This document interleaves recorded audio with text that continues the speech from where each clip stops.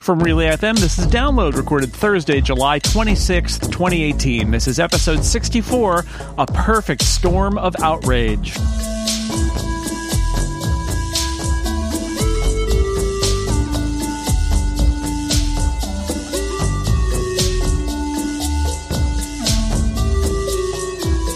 Welcome to Download, a weekly look at the most interesting stories in the world of technology and other stuff you care about. I'm Jason Snell, your host. I'm joined this week by two wonderful guests, longtime analyst, former Apple employee, and you know him, you love him, you can't live without him. It's Michael Gartenberg. Hello. Hey, Jason. Thanks for having me back. I'm glad that you're here. I'm expecting you to lend some interesting perspectives. You can tell us all the secrets about how Apple really does conspire to break all of its products. As a way to make more money. Or perhaps I've said too much. Shelley Brisbane is also here, host of the Parallel podcast, and somebody who's been working in the tech world for a long time, or at least, we won't say how long, but you and I used to work together, so, you know, that says something. We did. Hello. Thanks for having me back. I can't promise any secrets. I'll try, though. All right. Okay. Well, we'll see. We'll see what we can gin up. And we might as well get to it. These are the most interesting stories of the week as deemed by me and by Stephen Hackett, who is not here in reality, but is here in spirit, and he picked the topics. So, you know, his impression is left on this podcast, even though he is roaming around, I think, on a summer vacation with his family right now, which, you know, the nerve of that guy to do that. Anyway, topic number one this week in Tech Panics. The MacBook Pro had a week. YouTuber Dave Lee found that his brand new top-of-the-line Core i9 laptop last week was way too slow unless you put it in a freezer, which you should not do. Also, gloves don't work well on trackpads, so it's not going to work. But thus began a cycle of reactions. How could Apple do this? Who are they trying to fool? Why do they make people try to think that these expensive products are any good? They don't even test them. How could they have shipped it?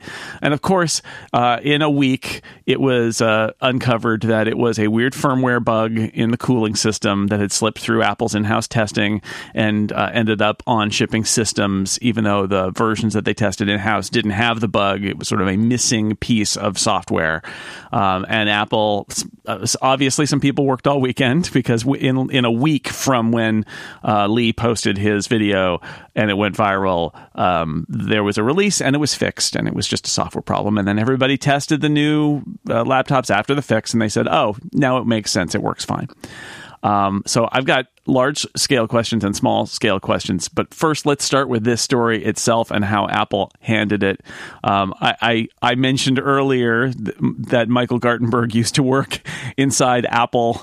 How do you think Apple handled this? And what's your reaction to how the world reacted and then how Apple reacted? Well, in this particular case, I think Apple reacted well. And, you know, we found this bug, or it was found in one particular scenario doing one particular action, and Apple's testing Q&A, while it's extremely thorough, may not include every single permutation. And I suspect it was this particular function combined with this particular bug. And then there's two ways to deal with it. One is to acknowledge that there indeed is a problem. And the second is to acknowledge there's a problem and you're going to fix it. And the third is not to acknowledge anything. Usually you acknowledge the problem if you know you have a fix. And I think that was the case here. Apple acknowledged it and they promptly released the fix. They were able to duplicate it in-house and fix it. When Apple doesn't acknowledge the problem, even though it seems to be a widespread problem, for example, the problem that people were having with keyboards, exactly.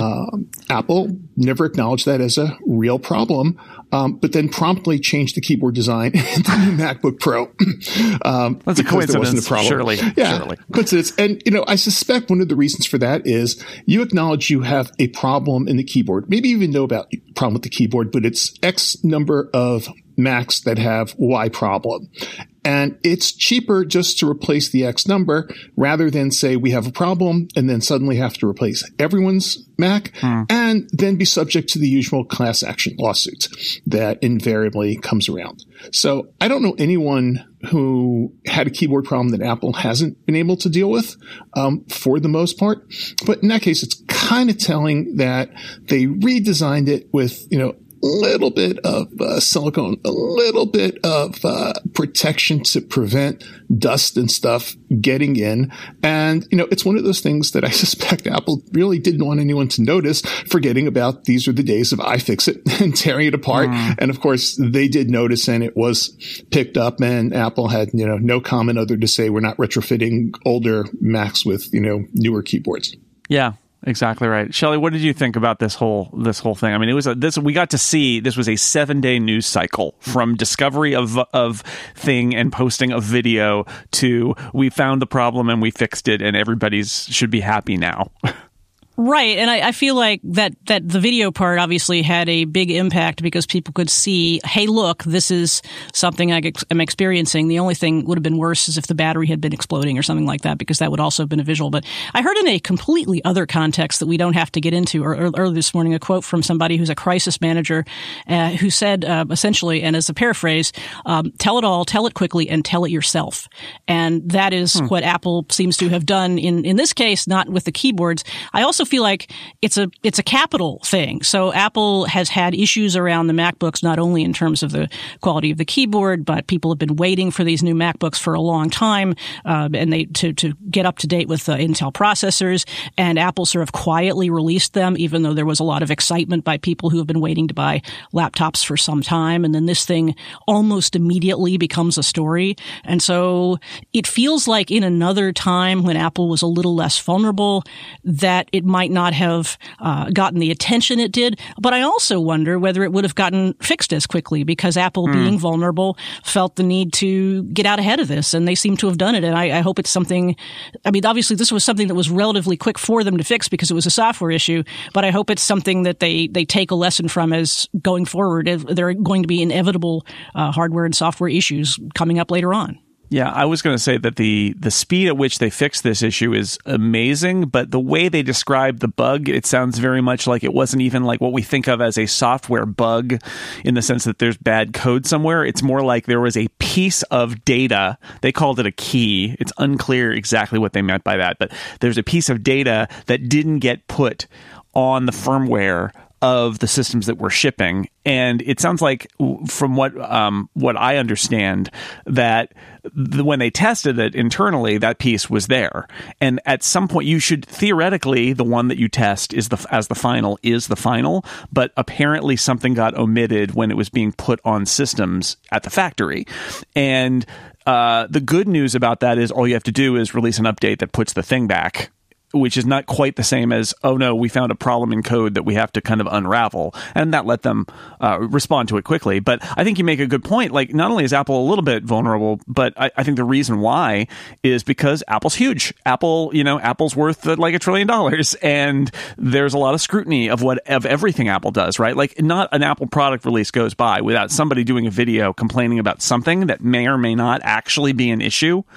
And in this case, it was corroborated. It was a legitimate, a person who has respect, and then his report was corroborated, and it was a real problem, and it got dealt with. But I guess that's my larger issue. Apple is a good example here, but there are others too. Like, the internet is really good at being an outrage machine, and it feels like everything gets immediately magnified, demands an immediate response, and even if there's like logic that you can go through, and this is the part that gets me, is like, I don't think the logic follows that Apple would discover that their laptops that have a huge market for video editors don't work for video editing and just release it, right? Like, that seems unlikely that they would be like, oh, we'll totally get away with this. Let's put it out there. And yet that was the conspiracy theory, was, oh, this is a lemon that they're trying to foist on us. It's like, no, it's probably a bug, because they wouldn't do that. And yet we've built this machine that makes it so easy for these stories to just kind of run away, whether they're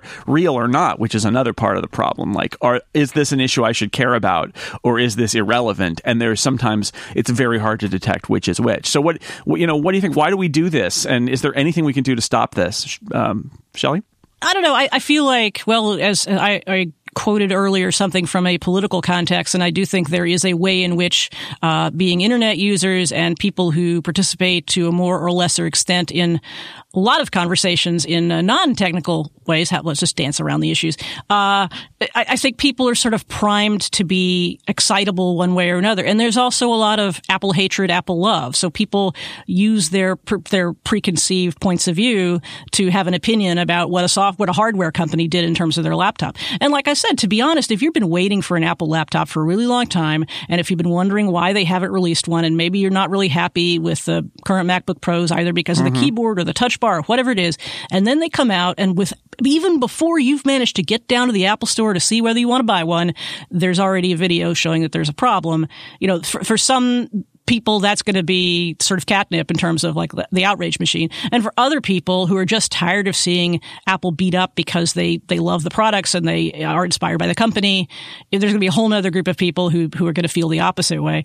And if you're just trying to figure out whether to buy a laptop and you haven't really taken a stake in this, I don't know whether I guess the story was quick enough that maybe it will only be a blip in terms of affecting MacBook Pro sales, and it will be interesting to see. You know, people have already done some benchmarking on the products themselves, but it'll be interesting to see. And I'm sure, Jason, you've been working on reviewing the products, but how is this computer going to land in the pantheon of Apple products, especially given that the MacBook Pro has had some issues of late? I don't know the answer to that question, but it does seem that the outrage machine kicks into gear to a great extent when Apple or any of the sort of big tech companies is involved. But, you know, Apple certainly, because you're buying a piece of hardware, you're buying a product. So not only do you have opinions that are backed up by social media, but you've put some money behind it. Yeah, Michael, what do you think about the idea that this, does this have an impact? It seemed to hit at exactly the wrong time, which is like right after the product release. And then there's this question that is really at the core of the core market for the product, which is things like video editors. Is this something that's a blip, like Shelley said? Is it something that Apple's going to have to be kind of digging itself out of for the next few months with this product? What do you think? Well, in general, let's remember, Apple prides itself on details.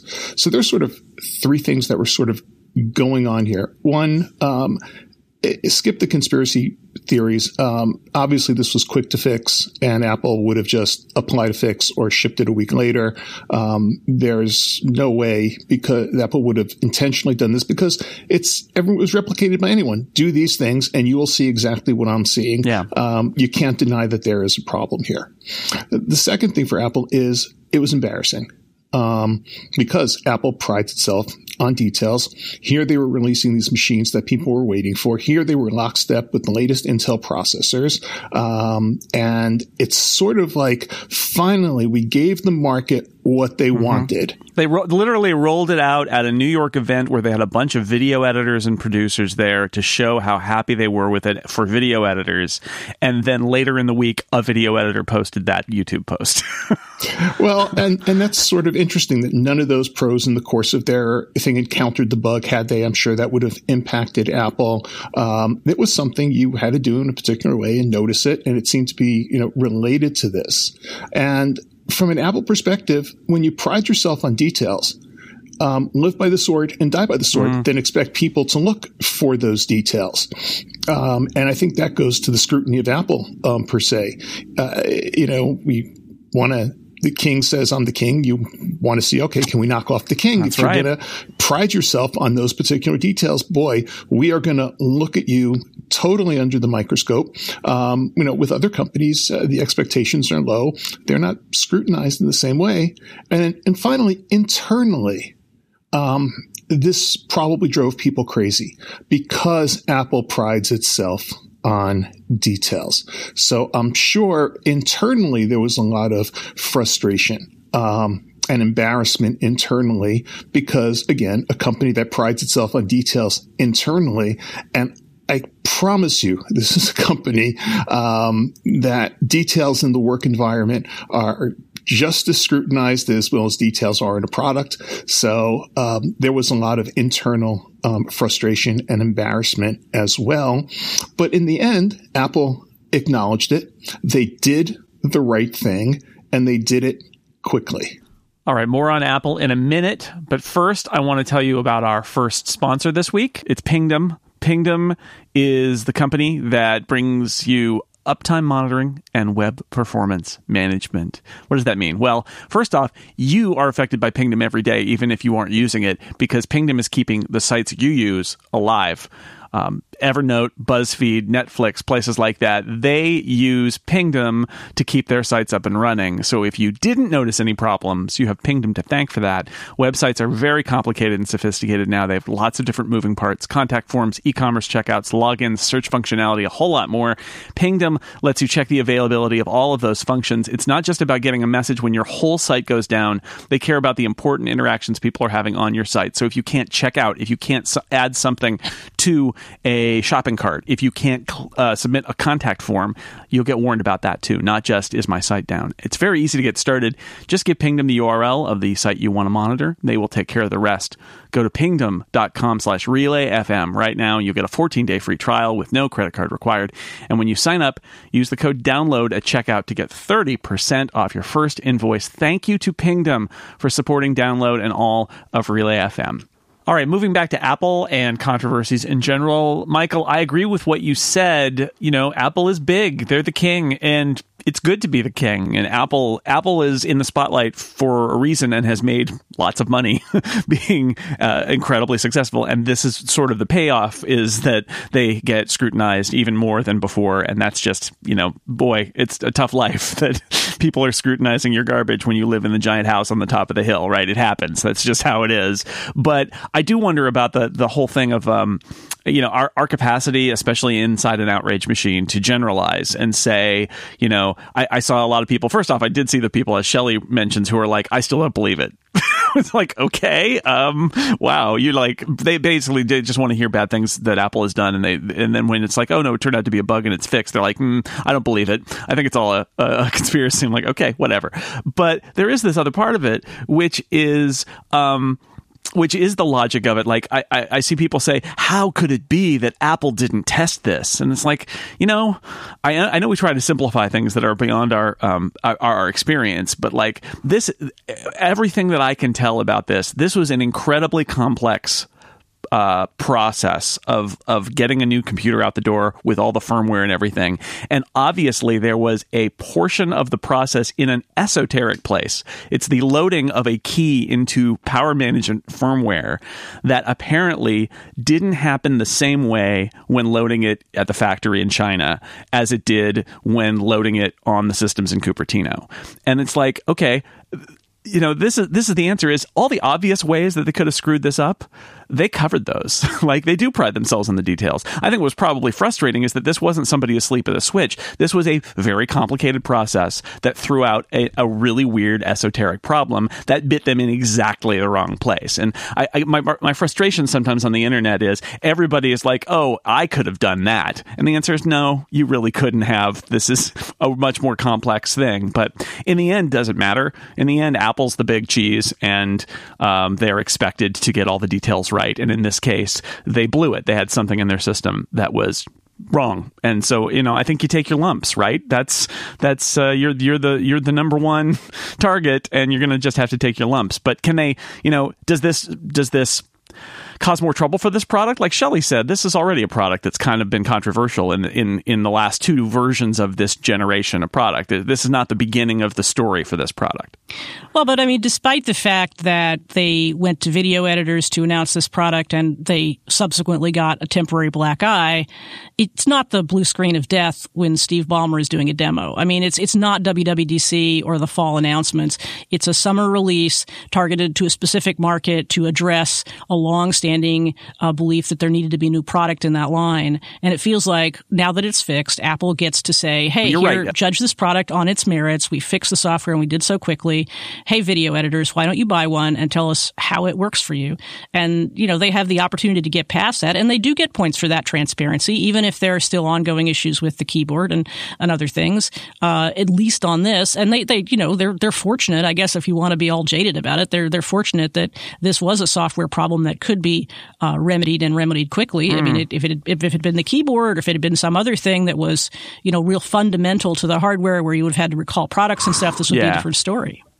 Well, this was a perfect storm of outrage. One, Apple brought everyone into New York and said, we're going to show you how the super professionals use this and how happy they are with this product. Second, they had the misfortune of someone who does a particular routine in Final Cut, where the bug was affected. The third was they happened to pick a person who had done this routine so many times before on his old computer that he was able to say, wait a second, this feels a little bit slower, not faster. And I suspect people who were not under those last two circumstances, who just used it like professionals who were there, never noticed it because they said, you know what, it's fast enough. I don't see any slowdown because I have no point of reference. So, boy, that is, three things that you can't anticipate, because had it not been this particular person, I doubt anyone else would have noticed it. Of course, once you sort of, you have a new car and you're worried about getting a scratch on it, and you're looking at your car and you think it's perfect, and someone points out the scratch, and that's all you can see forever. Yeah. That thing that you missed before, and it's there, and you're going to notice it. And now everyone who comes by you think is going to notice it. But under most circumstances, no one would have seen it. No one would have noticed it.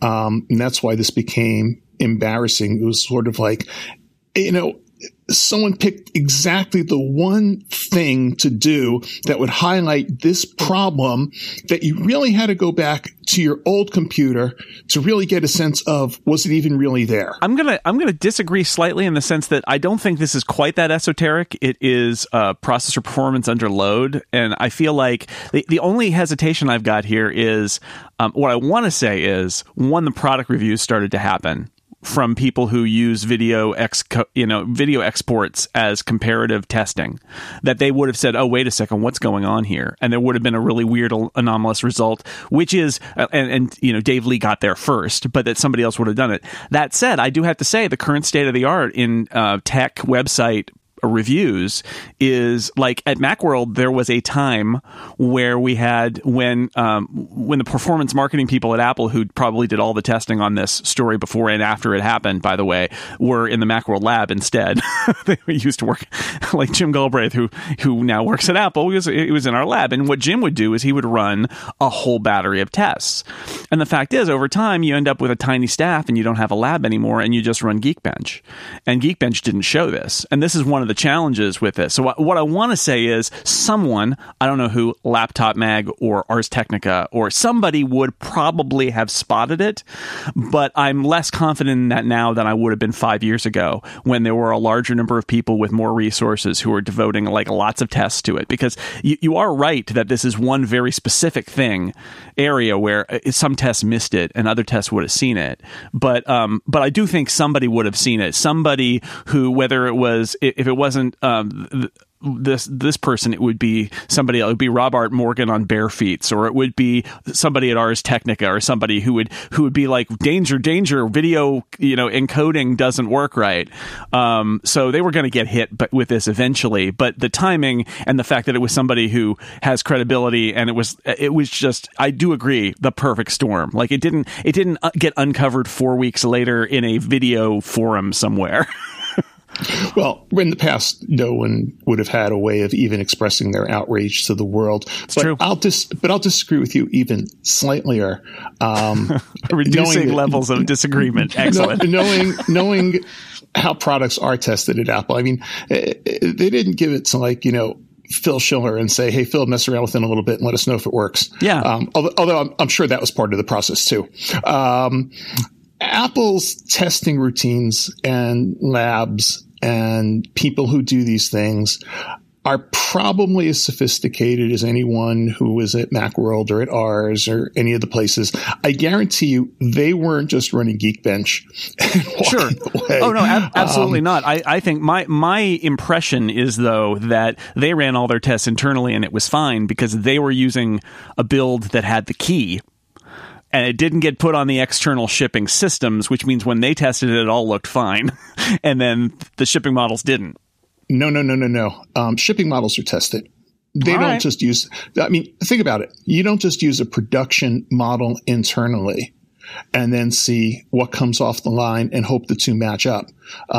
There are people who are traveling back and forth from China, for example, with iPhones, because you're going to test them off the line. You're going to test them off different lines. You're going to test them off different runs, because they're not all made at exactly the same time or exactly in the same place by exactly the same people.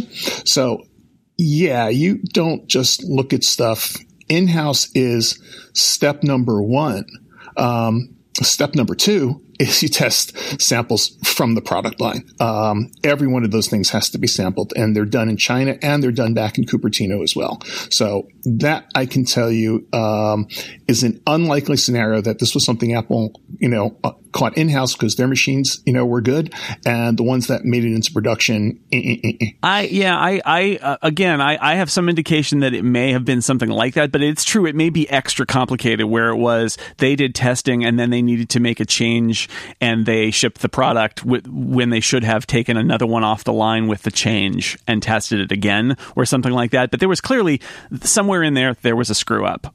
Yeah, there was a screw up, but I don't think it was as obvious to say that, anyone would have caught. To me, the perfect storm was someone did the right thing at the right time and was able to notice it in that particular function and cause the mess up. And I guess I would have said, I think 5 years ago, it would be more likely that somebody else would have caught it. And I would have said that with more certainty when the tests that most people run on the outside were more broad. But we don't live in that era anymore. So it is sort of fortunate that Dave Lee caught this. Yeah, it's fortunate that it was caught now. I mean, if it was a month later, then how bad does Apple look? Because it's happened, and maybe they didn't catch it because they weren't primed to catch it. And then we're starting to talk about, well, not only did they not test it, but they didn't do the follow-up they should have, and they sat on their laurels and just shipped a bunch of computers. Although I could argue, though, that they might look better because it would seem more like an esoteric bug if it was in the field for a month and nobody noticed. Sure, why not? I don't know. Without being an apologist for my old employer, like I said, every production run, everything that comes off the line is tested. There's nothing that gets shipped where part of that line hasn't been looked at and subjected to the same routines, because this is a company that prides itself on details, and therefore these details are done. So something happened where the tests that were being done at that point just missed this. Right. Something in the course of the tests that were being done. They're done in a cool place. They're done in a cool location. Right.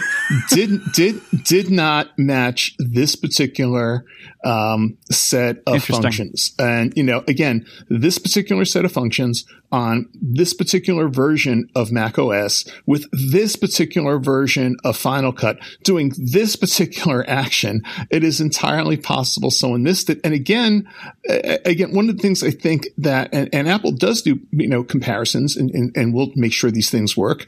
But again, this is a perfect storm of someone doing something and uncovering this and then everyone being able to replicate it. So you can't just say, well, it's just one person with a weird quirk in his machine, reinstall your software, download everything again. And that's where this became nagging. But at the end of the day, however it managed to get there, it was there and it affected the situation. So at that point, Apple really has no choice other than, you're right, put a bunch of people on this and say, one, replicate it. Okay, done. Okay, folks, you are not leaving here until someone finds a way to fix this, because otherwise we are going to have to do a product recall. Yeah. Because we can't just, ignore the fact and say it's X number of machines. No, this is a particular thing by a particular number of people, and bam, fix this or we are going to get hit with lawsuits and we are going to have to do a product recall. So fix it. Yeah, I don't care what you have doors. to do. All right. Don't care what you have to do. Fix this problem or puppies will die. Yeah. Oh no. Puppies are fine. We'll have a fuzzy puppy update later. Everybody will be very happy. But yes. Okay. We're going to move on and talk about things that are not Apple. because there's other things going on to talk about and maybe have some decreasing levels of disagreement about those too. But first, I want to tell you about Simple Contacts, an app that takes a tiresome task and makes it easy by being the easy way to renew your contact lens prescription. You can reorder your contacts from anywhere in just minutes. All you need to do is complete their online self-guided vision test. It takes less than 5 minutes from wherever you are right now. You don't have to go back to the doctor, wait in a waiting room just to get a renewal on your contacts. It's summer. There are plenty of occasions you might need contacts on hand. Go to the beach, go on a vacation, spend time outdoors. Why not use Simple Contacts to stock up for the season? You can order your favorite contacts right from their website or app. They offer all the lens brands you love. It's a remarkable. I found my totally weird contact lens. It's in there. All the options for astigmatism, multifocal lenses, colored lenses, and a whole lot more. And you can order exactly what you need right from the palm of your hand whenever you want. The vision test is just $20. For comparison, an appointment without insurance in a doctor's office somewhere could cost you $200, let's say. Simple Contacts can save you money and time. It's not a replacement for a periodic full eye health exam. What they do is they check that your current prescription still helps you see 20/20, and then they let you renew your lenses based on that prescription. They're not writing completely new prescriptions or examining your eye health. This is for renewals of your existing contact lens prescription. As a listener to this show, you can get $20 off your contact lenses by going to simplecontacts.com/download20 or just enter download20 at checkout. That's simplecontacts.com/download20 or use the code download20 for $20 off. Thank you to Simple Contacts for supporting this show. And now it's time for the story you might have missed. Before we get to Facebook, here's a little story that might have flown under your radar. It's worth mentioning. Microsoft won praise in May for unveiling something called the Adaptive Controller, which is designed for gamers with disabilities. It's a very cool product. This week, though, it took it to another level by revealing the packaging for the Adaptive Controller, which is also accessible. There are peel-off strips, loops, ribbons, multiple access points on the box to make it easier to get it out of the box and pull out the controller. So basically, not only is the controller accessible, its packaging is accessible, which is pretty cool. The product launches in September and will cost about $100. Now, moving on to topic number 2, let's forget about those billions in euro that are going to the EU to pay off antitrust fines, because Google's quarterly results are in, and they were pretty good. Alphabet, Google's parent company, reported a 21% improvement in revenue, a 26% improvement in profit, and as you might expect, the stock price reacted to that and future growth and increased as a result. Most interestingly, while Google's ad business grew, its other revenue line, which is cloud services, grew even faster, which is important because Google wants to be known as more than just an advertising company. They want to show growth in other areas. A little bit like Amazon, which wants to show like where it's growing in its cloud services. So is Google more than just an advertising company? And if so, what is it and where is it going? Shelley, what do you think about Google and where they're headed? I feel like well, even just as an advertising company, they're really in a sweet spot, and they are not as dependent as other companies that we'll talk about on the whims and scandals of people who might be using those platforms, because websites need advertising and advertisers need people to look at them, and Google makes that thing happen. The cloud services thing, I think it's interesting the growth they've had, and that makes sense. It'll be interesting to see how and whether they end up competing more directly with Amazon and Microsoft as we go forward, because you said, Amazon is counting on their cloud business. They've already made that a really substantial part of what they do. And when you break out Amazon results, you look at the retail side and the cloud side sort of separately, and people, very substantial internet presences rely on AWS, and Google, I'm certain that is the case as well, but they still seem to be growing. There seems to be a lot that we don't know yet about where Google will excel in that cloud services business. As far as the advertising stuff and as far as the other platforms they have, I think what's noteworthy is how dominant they are in those areas. And so it's not a matter of, well, did they make a little revenue on the next largest competitor? They're just enormous, and they continue to be, and their business model continues to be based on monopolizing the areas where they are. So I guess that's why I'm interested in whether the cloud service thing will be an area where Google is actually forced to compete with Microsoft and Amazon, or whether Google finds a way to reinvent it so that they can monopolize that sector. You said cloud services, but I heard clown services, and I'm trying to imagine. I think I did say that. Google sending clowns to your house. Many clowns. But they send exactly the right clowns because they know what kind of just clowns, the clowns you like. You need. It's terrifying. Michael, what do you think about where Google's going, and what are they? What is their identity? What are they? There is that secret clown project, but that's for another time. Well, one of the things that struck me was one of the areas where Google showed the best results was from their investments. Yeah. It wasn't necessarily our products. It was the fact that we were just really smart about the stuff we invested in that did well. Google does not want to be considered an advertising company. Remember, this is Google. We want to index the world. We want to change the world and everything else. We're not just some, sleazy ad company. But at the end of the day, it's the ad revenue that keeps the lights on. That lets everything else get funded. But yes, Google wants to be known as, it almost feels like Google wants to become synonymous with internet infrastructure and then a lot of the things that you do on top of the internet. And I think for a lot of people out there, the internet is sort of two things. One is Google and the other is Facebook. And depending on what you're doing, many people are probably interacting with both, using Google for things like, search and for their Gmail, and then, Facebook for their social interactions. And that's pretty much all they know, running it, of course, on Apple hardware. That's pretty much what most consumers are starting to see today. And that combination is sort of what, the AOL was, way back in the day where people just simply, there was their dial-up connection. That was sort of their way to get into the cloud. There was their PC, which is the hardware. And then there was AOL for all their social interactions and email. You didn't need to separate those two things. And of course, there was no search. So Google really wants to be synonymous with the internet. It's synonymous with the future.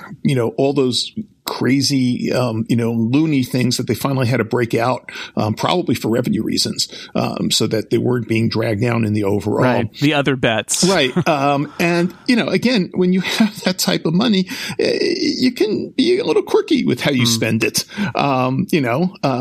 Some billionaires build their own secret rocket ship bases, off of islands they own. And companies like Google say, let's, invest in indexing and knowing everything and the world's knowledge, and of course, just using it for total good and, respecting people's privacy, very much so. Don't worry, because we know all the stuff about you, but we got it locked down, and, your secrets are safe with us, as opposed to, another company that I think we're going to talk about in a little bit. Isn't there a challenge, though? I think one of Google's challenges is the way they make their money, and they turned out to find an amazing way to make a lot of money, is a little bit at odds with their self-image. Because I think you're right. I think Google's self-image is, we're changing the world by making all of the world's information available and understandable. And now we're using machine learning and AI, and we're bringing smartphones to the entire world with Android and all of these things that are changing the world for the better. And yet, when you look at how they make money, it in their history, and even now, you could boil it down to, congratulations, you found a really great way of selling advertising. And it's like, they don't want to think of themselves as that. So some of it is just like self-image. Like it's not cool. You're not cool and changing the world if what you're doing is, putting data about everybody so that you can better sell them ads on the internet. But that's really what their business is. Like school, there's the cool kids and their cool table, and then there's everyone else. You got the jocks, and and then of course the rest of us like me. And at Google, you're the guy or girl, or I'm sorry, man or woman, whatever, that is working on coding to make the ad stuff fraction of a second faster, or you're on the team that's doing real-time translation, so that phones can become, the next, instant translator, universal translators, and all those cool things. Unfortunately, it's the guys in the back room who are doing that little coding, are making the money. And it's the guys in the front who are saying, we're what Google represents. We are the future. But it's the folks in the back room that, again, are keeping the lights on. So the problem is you can represent that self internally. You can think of yourself as the cool kid and everything else. But at the end of the day, you still have to look at the bottom line. The bulk of the students in the school are not playing on the basketball team, and the bulk of the basketball team isn't necessarily playing. But at the end of the day, the school is made up of lots of other people, and that comprises the school. So, I mean, it's a really lousy analogy, but the bottom line is Google perceives itself internally one way, and that's partially because the people who are working on the cool projects perceive themselves in that way, and they're the ones that are getting, the forward-facing Google that's going forward, and the people who scrutinize Google from a monetary perspective, like financial analysts say, we're not really impressed with your, universal translator. How's the ad revenue doing? I guess I don't know that I see Google's continuing self-image as warm and fuzzy or positive as even they would have characterized it before. After all, they got rid of "Don't Be Evil," right? And I think Google, on some level, I would hope, is realistic enough about itself to recognize that it was never quite as altruistic as it thought of itself. But you're right that certain teams, like if you are on a team that is scanning all the books in the world and making them available, or creating tools that could be used by somebody who's in a country where they wouldn't otherwise have internet access, you can feel good about what you're doing, and you can feel like your work is being supported because of the investment of the company overall.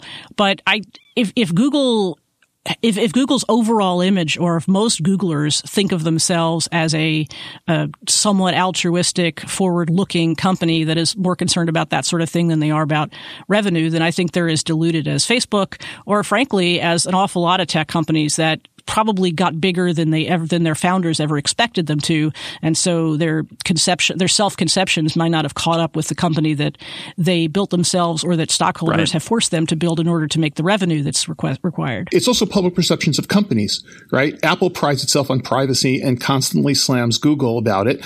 Google is sort of, and this is a really good analogy. You've got these, perception of these southern towns that are totally corrupt, and they're run by families, and you're going to get pulled over by, the sheriff who's going to ask for the fine on the spot, and people would make fun. But then there's New Jersey, and these towns go, thank God for New Jersey, because they make us look good, and no one is paying attention to us because New Jersey is the most corrupt state in the union. And I think that's what you've got here.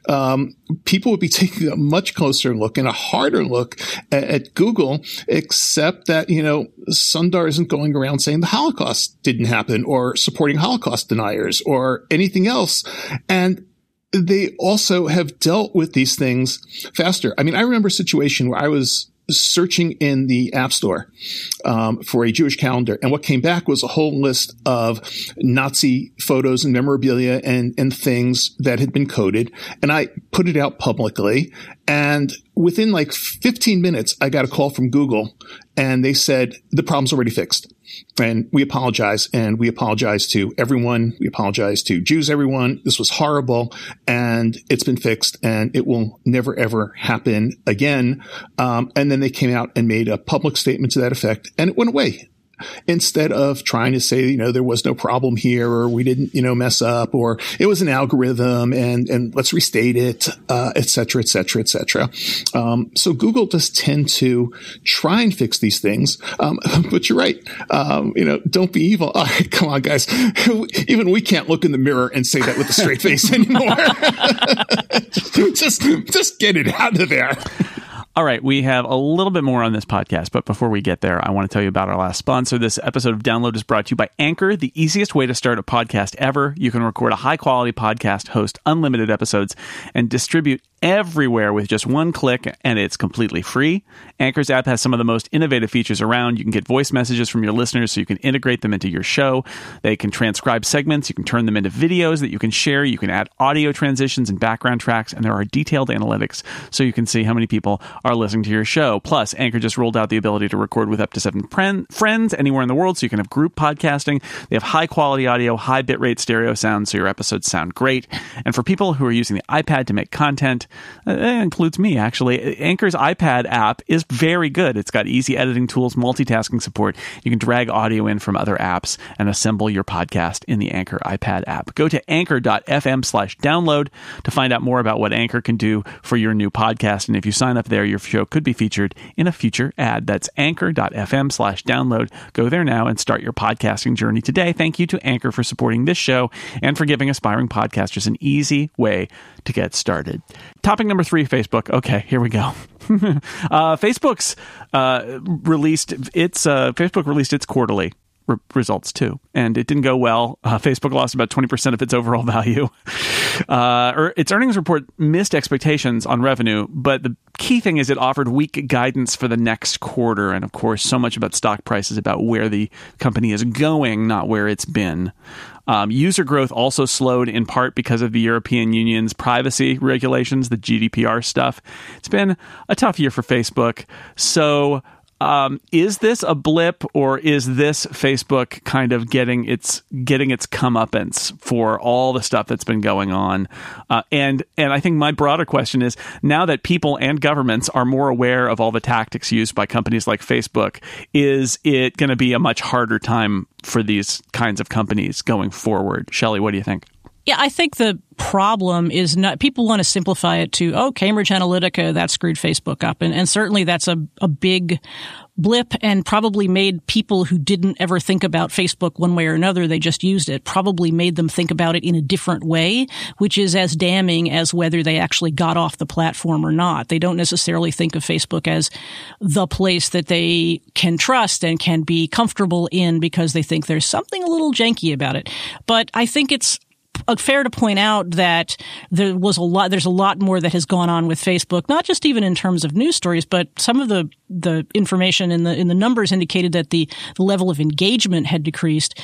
So user growth is obviously a pretty important number, but engagement is where you get people to keep their eyeballs on the platform, stay there for longer, engage with your advertising, and do all the things that make Facebook money.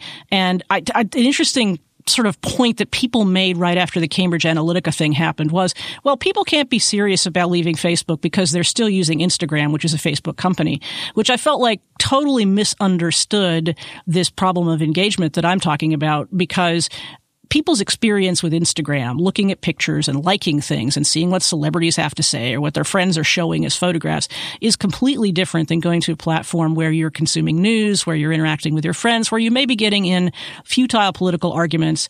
And whether they're owned by the same entity or not, they feel like totally different places and experiences. And so I think that engagement, and whether people feel like Facebook is a place that they are comfortable, and more importantly, that their friends are going to continue to be, is what is really going to harm them. And we already know that young people do not adopt Facebook as their first social media platform. They're on Snapchat or some other platform. Yep. And so that engagement to me seems almost more important than user growth. I might sign up for an account, but how active am I going to be on the platform, and how much can an advertiser count on my seeing their advertisement? Michael, what do you think? I think it's been a hard year for Facebook and for Zuck, culminating with the interview with Karen. If anyone was at the All Things D conference the first time that she interviewed him, and he's just started breaking out and sweating, and she was like, "Take off your hoodie." Yep. And he's like, "I'm okay." She goes, "Take off your hoodie." I was like, "Okay." So he's become a little more polished, and then, shoots himself in the foot. I mean, the only executive that's done that more than Zuckerberg this year has been Elon Musk. And, this was a bad year. You had Cambridge Analytica, and you're summoned before Congress, and Congress is just there to mess with you. And he's sitting there, you could see on his expression, like, why am I sitting here with these stupid people? Although the best moment I thought was when the congressman said, "Mark, you want to tell us what hotel you're staying at?" And there was a beat, and he goes, "No." The whole thing was worth it. And then he's summoned to see the Queen, and it's got to be driving him absolutely bonkers. But one, it's all well deserved. Facebook's been playing fast and loose with privacy forever. Facebook would make a change to their privacy, ideas, and all of a sudden you had to go back as a user and reset all of those fairly complicated issues, assuming you cared about it. People were sort of stunned, saying, "Wait, I never filled out that questionnaire." What? Because a friend of a friend filled out the questionnaire? They were scraping off my data as well? Oh boy, that is super creepy. But as you said, at the end of the day, the hashtag delete Facebook had virtually no effect. And as you said, even those that deleted Facebook didn't realize Facebook probably owned, Instagram and kept that. And then, of course, there's always WhatsApp, which is also owned by Facebook, which is a company that has prided itself on privacy and encryption and everything else. And a lot of users, including myself, are sort of looking at that going, especially since the founders have all left the company. What's next out of that? Because, running WhatsApp as an altruistic service doesn't seem like it's in the Facebook model. And then finally, they've had the other issue with the guidance going forward. And that seems to be pretty clear, is the people that used to engage with Facebook most are starting to walk away from Facebook. Once your mom and dad start showing up to your places where you hang out, you're going to find another hangout. Apparently there's a fairly common thing where the kids who are on Facebook set up two profiles, one that their parents can look at, with them playing with their, animals and having fun. And then there's the other one that shows what they're actually doing for their friends, which is, the profile number 2, the subculture. Or they're moving on to things like Snapchat, and they figure Snapchat is still hard enough that my parents can't use it, and we'll hang out here for a while until we can figure out the next thing. So you add all of these things together, and it's not been good for Zuckerberg. I mean, you saw what is the stock drop, and after hours it was like 24%, more than 20%, I think. Yeah, I mean, that's a hell of a lot of money wiped out in a couple of seconds by this culmination of things. And Facebook's going to have to get its act together. But at the end of the day, with all of the stuff and all the outrage, everything else, Congress and everything else, everyone's still using Facebook. The people who were using Facebook before are using Facebook. There wasn't a mass exodus from Facebook over this. Most people really don't care about their privacy all that much. They might have been shocked, to find out that, the whole thing about surveys and sharing data.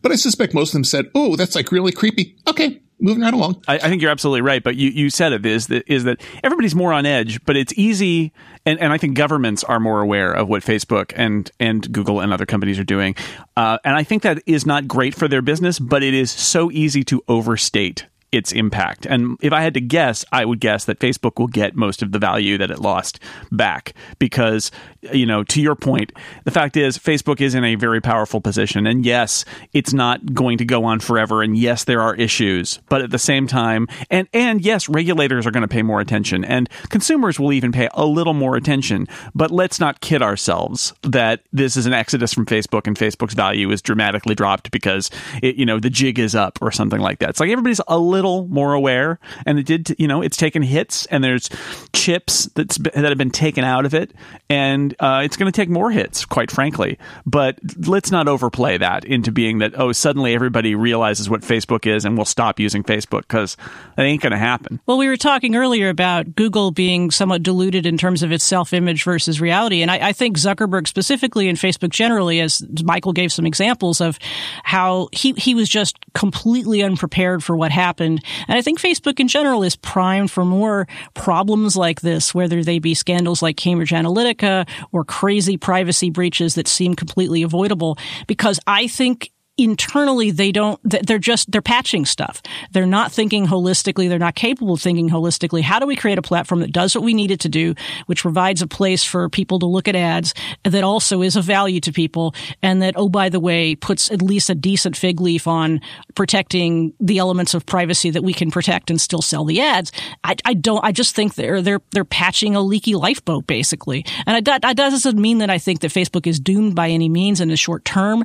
It just means that whenever they have a crisis, it's going to be big and it's going to be messy, and we're going to see Zuckerberg sweat a lot more. It's like what we were saying about Apple earlier, right? Like when you're one of the big dogs, you're going to have this. This is going to happen. This is the price you pay for being one of these huge brands, is you do have a target. People are paying attention. But they're bad at it. Apple is arguably considerably better at handling those kind of trust me, it's very clear that now that Facebook is very bad at this. I mean, you've never seen Tim Cook, react or deal with these things as Apple, or Satya Nadella or Sundar Pichai. They don't make these type of mistakes.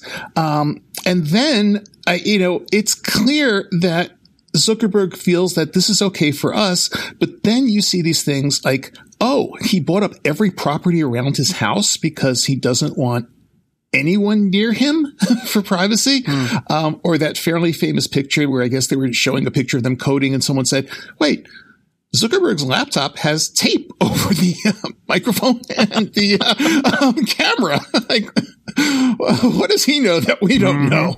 So it sort of feels like that. It sort of feels like, Facebook responded to these things because, there's really no big deal. Why are we wasting our time? But it seems to be like a PR issue. So we'll go deal with it. I'll go before Congress because they're just going to ask me a bunch of stupid questions, which for the most part they did. Is Facebook secretly listening to my conversations and, therefore knowing that I'm searching for a suit? Hey, honey, I'm going to buy a suit. And all of a sudden Facebook starts showing me suits and, and some of his questions were also sort of like that. Is Facebook? And his response was, no, we're not. No. Next question. So to him, this was sort of a waste of time. For him, he's been busy trying to cultivate this almost Steve Jobs-like image. I wear the same outfit every day. Hey, look at my closet. I have 10,000 of the same T-shirts that, cost $500 a piece and my $5,000 hoodies that I have specially custom made with, secret Facebook logos on the inside. And no one says, people say, wow, Elon Musk, he's the next, Steve Jobs. He's Steve Jobs. No one looks at Zuckerberg and goes, he's the next Steve Jobs. And if someone said that, the response would be, seriously? And I think he wants to be taken seriously. He wants to be taken as an innovator. On the other hand, he also wants his company to make a lot of money. And his company has made a lot of money by playing fast and loose with privacy, selling that data. All of these things that, came up to light were all things Facebook knew was going on. And it was more like, oh, we caught our hand in the cookie jar. Okay. We'll take it out and we'll put the cookies back and, we're sorry. But most people, again, didn't care. It was sort of like Zuckerberg ate a cookie. So what? It's a chocolate chip cookie. Now, before we go, I do like to have the fuzzy puppy update. Pay no attention to the threat that Michael Gartenberg made earlier about how Apple was going to say, fix this problem or puppies will die. No puppies will die. They're good dogs, Brent. They're good dogs. The Twitter account Dog Rates, which posts pictures of dogs and rates them via an eclectic or nonsensical rating scale, famously created a meme a couple of years ago when a user named Brant criticized that rating scale, famously replying by getting Brant's name wrong and saying, they're good dogs, Brent. Anyway, Brant, a couple years later, got a dog. And this week, that dog, Charlie, was rated on Dog Rates. Charlie got 14 out of 10. Like I said. And to quote Dog Rates, you've got a good dog, Brent. Your weekly proof that not every story on the internet turns out to be awful. So, good dogs. They're good dogs, Brent. They're good dogs. Anyway, that's it for Download for this week. Michael Gartenberg, where can people find you on the internet? You can find me at iMore for my monthly column, and on Twitter, as always, at Gartenberg. Easy to remember. And Shelley, where can people find the stuff you do? You can find me at brisbane.net, BRISBIN.net, and go to parallelpodcast.com because exciting things are happening on my little show. And you can also follow me on Twitter at Shelley, SHELLY. Another really good Twitter name. And Stephen Hackett should be back next week. But until then, he and I will both keep watching the headlines so you don't have to. I've been your host, Jason Snell. We'll see you next week. Goodbye, everybody.